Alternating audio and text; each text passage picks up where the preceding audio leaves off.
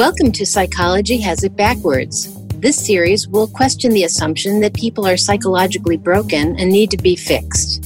We will talk about how seeing people as innately healthy will change all of your interactions and outcomes.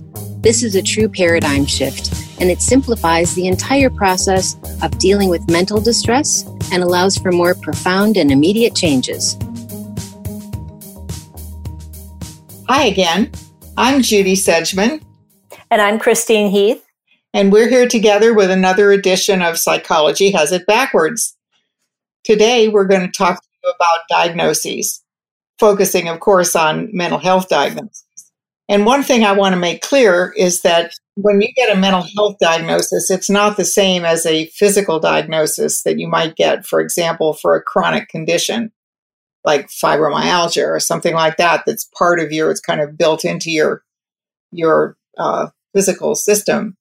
A psychological diagnosis actually describes what happens when we misuse, without realizing it, the beautiful gifts of the principles, the beautiful gift of thought.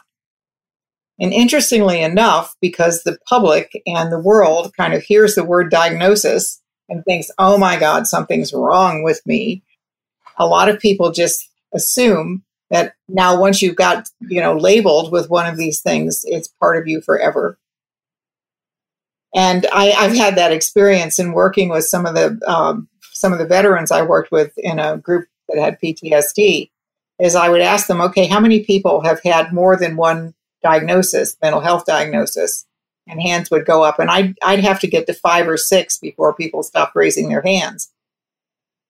And sometimes when they would tell me what all they'd accumulated them over the course of years of seeing different psychologists and psychiatrists and going to different VA hospitals and so on.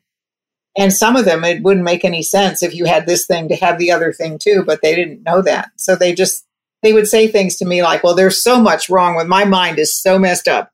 I've got so many things wrong with me. I'll never get over any of it. And it kind of breaks my heart to hear people talk like that. Because one of the things that you realize when you look into it is there was no such thing as diagnosis, mental health diagnoses, until the mid-1950s, when the American Psychological Association decided it would be a good idea to catalog what the kinds of things that go wrong with people. And in the initial, very first edition of the Diagnostic and Statistical Manual, which is the Bible of psychology and psychiatry, there were only 106 diagnoses. And then the last one, there's something like 490 some. So over the course of time, as people have increasingly found behaviors that they couldn't explain, they've made up diagnoses about them, called it something else, and then made it very complicated. And now it's so complicated that even, trained people have trouble sorting it out. But I always think of the DSM as kind of a description of the many incredibly imaginative ways that people manage to use their thinking against themselves. Mm-hmm. Because that's how it looks to me. Mm-hmm. And the other thing is that you see that we all think a lot alike because we manifest similar symptoms. It's very interesting to see how human beings are more alike in their thinking than they're different. Of course, the content of what they think is different, but the general categories and ways that people think tend to be the same, given the level of consciousness that we've all been living at. Yeah, one of the things that I noticed about diagnoses myself was that especially when I was in graduate school, is I thought I had all of them. I remember one of my colleagues said, "Chris, that's not very becoming that you tell people that you have all these diagnoses." And I was like, well, I didn't think you were taking me seriously, because I'd have these like moments. I mean, I was pretty depressed and anxious, so I had lots of things that I could focus on, but I'd go through some pretty heavy duty diagnoses and think that was me. And that's the deal, is people start to think that whatever they're told they are, that's what they are. Mm-hmm. That they're the product of how thought works, rather than seeing that what they are is the thinker. Yeah. And so when we focus on, that's why we think psychology has it backwards, right? Because the diagnosis is based on describing the symptoms after the fact. So after a person gets in an insecure state of mind, their thinking creates this anxiety or whatever it is. And everybody has different little symptoms with that, but they're similar. And so we start to make things out of it, so people will talk about, well, that's my depression or that's my anxiety, like it's your puppy dog, that kind of comes along with you. And sometimes you put it in the kennel and it's okay and it doesn't bother you. And other times you take it out and you play with it. And other times it's like driving you nuts. But it's not a thing. It's just a momentary example of how thought and consciousness create how we experience life. So whatever the experience is that we're having is coming from our own thinking, not from life, but that kind of middleman that's in the middle telling us what we're seeing in life and what it all means. And so we're reacting to our thinking, but it appears as if we're kind of reacting to life. So when we don't know anything about this, we don't know that our experience is coming from our thinking. It seems like it's coming from the outside world. So we do more of the same until pretty soon we can't function. We go to a doctor and he said, oh, I see you have anxiety. We'll give you this medication. And really, you don't have it all the time. When you're anxious, there are times when you're not. There are times when you're feeling good. Like I was saying this earlier, that I saw a young woman who's probably going to listen to this. She'll know who she is. And she's like really depressed and anxious, and she went to her friend's house out of the city for the weekend, and she had a great time. She played with the dog, and she was with their family, and she was laughing and having a good time. I said, well, so what was different about you? Well, I just wasn't thinking about this stuff. I said, right. Yeah.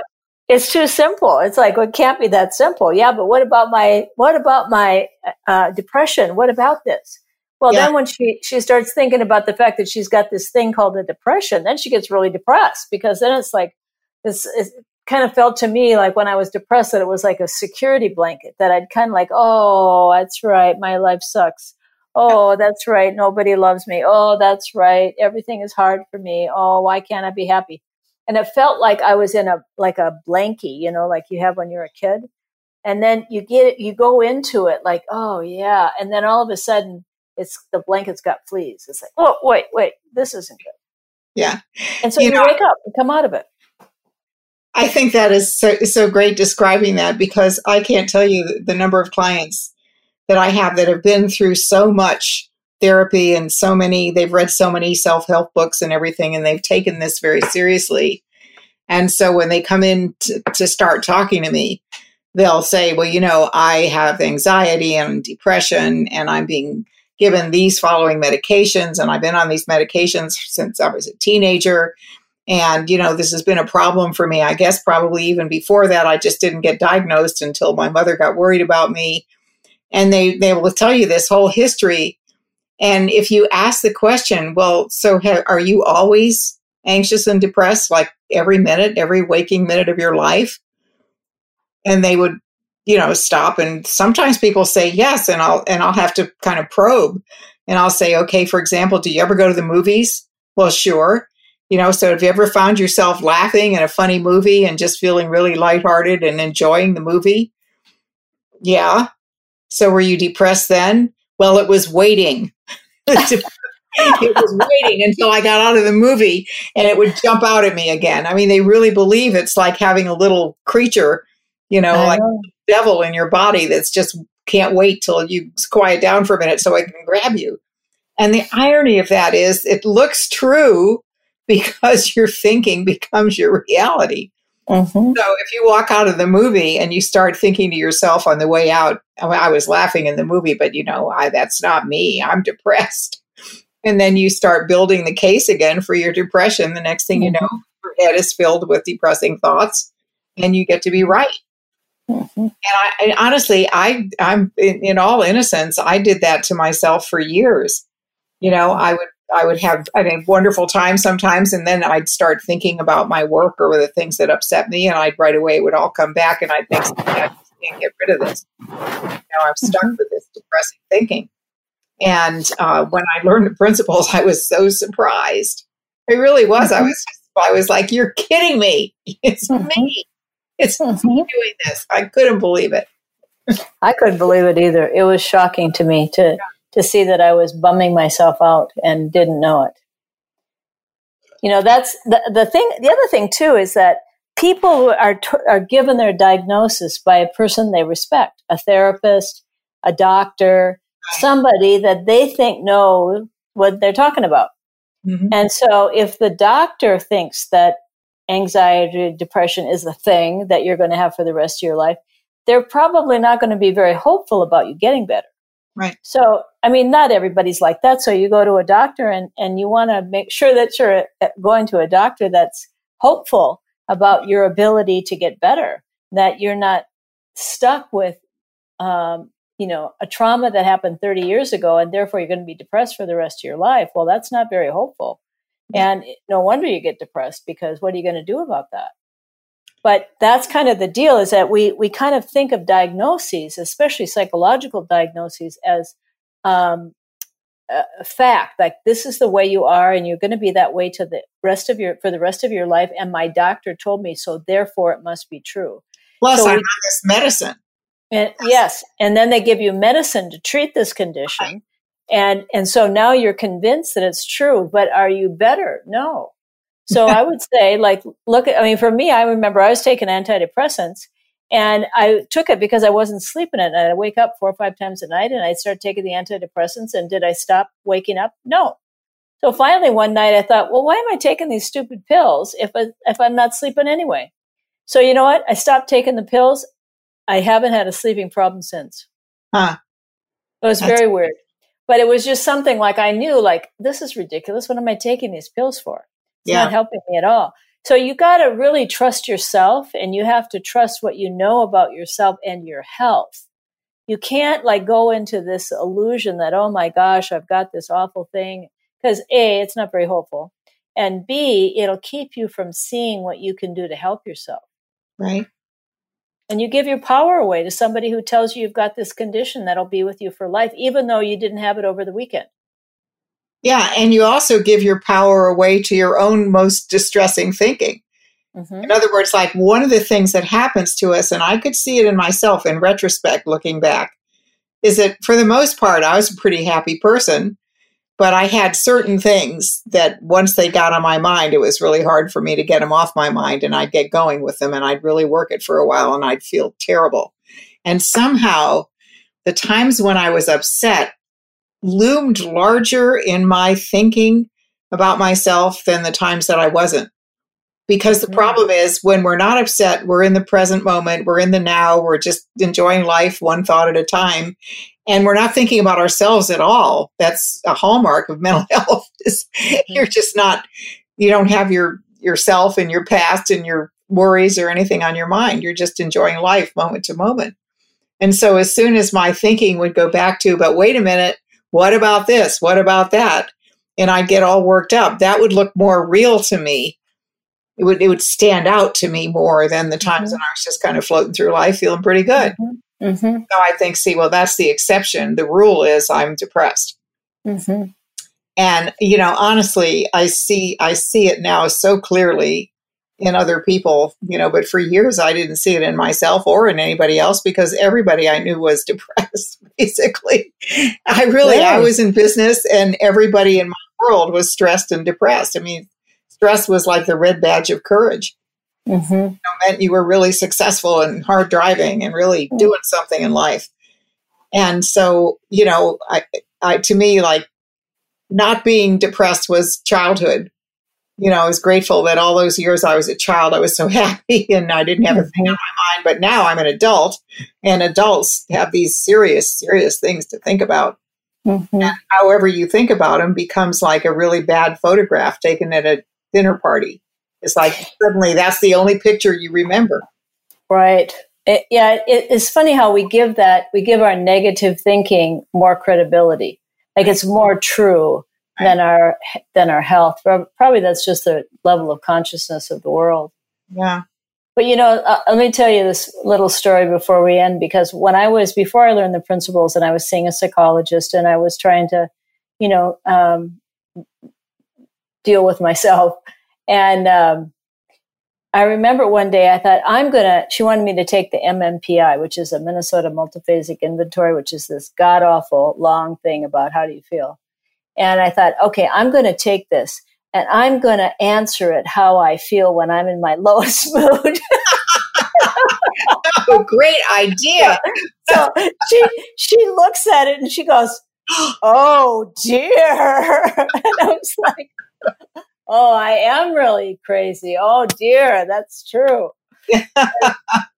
Luckily, I learned the principles soon after that. So but I remember it's just like that. I became this more significantly mentally ill person than she thought, because I answered this question based on my lowest moods, not really how I was most of the time. Right. So that's what happens when we don't feel good, right? We go to the doctor, we tell them how we feel when we're in our lowest moods, and then they say, oh, well, you have this condition, and now I'm going to give you this medication because you're never going to get over it. Mm-hmm. And fortunately, now we have a pill for that. And that's unfortunate. I mean, there are so many different medications now that are available that, it makes it too easy. I think that two things have happened in the field. There's been pressure to see more patients quicker because there's such a demand for mental health services and there are not enough providers, to be honest. And so where people might have spent more time talking to you or, spending time kind of trying to understand you when they could spend an hour with you, now people generally have 20-minute appointments. And doctors are grateful that there's medicine.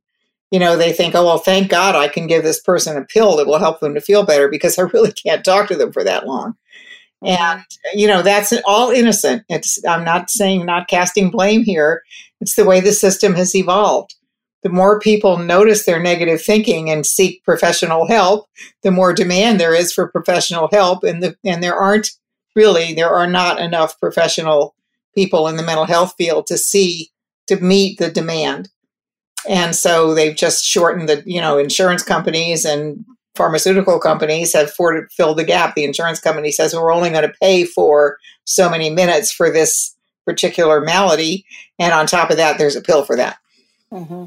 And so don't worry about it. Just give the person the pill. So because everybody is making the same assumption that once there's something wrong with you, it's wrong with you. And, so if this seems radical to you and it seems out of sync with things that you might have thought before, we're just asking you to kind of check in with your common sense and see if it makes sense to you. Mm-hmm. That's what we're talking about. We're talking about how we've been looking at things backwards. And so that's how it looks when somebody's acting like that. That must be the way they are, right? And so if you turn it around and say like, oh no, they're okay, and then they think, right, then it's a whole new game, isn't it? So if you're feeling bad and you're depressed, don't feel bad about that. Just be open to seeing that you can be healthy and you can get better. And don't let anybody else tell you that you can't. I don't care who it is. Right. Don't let them tell you that you can't get better, because you are better frequently and you could spend more time there. Yes, and that's the hope. The hope is, we'd like to put ourselves out of business. We'd love to see everybody kind of learn very, very early in life that our thinking does create the reality and we're the thinker. And as we create these various distressing ideas in our own minds, they begin to look like bad things to us. They look like there's something really wrong with us. But it's not really wrong with us. It's the ability that we have to think of anything, and then it all looks real to us while we're thinking about it. So. Okay, well, I think that's it for today. Right. We'll see you on our next episode. Right. And all of you, take care of yourselves. We hope you heard something new and that you will continue to join us to challenge the prevailing thinking about the possibilities for health in everyone. To subscribe to the podcast, visit our website at psychologyhasitbackwards.com.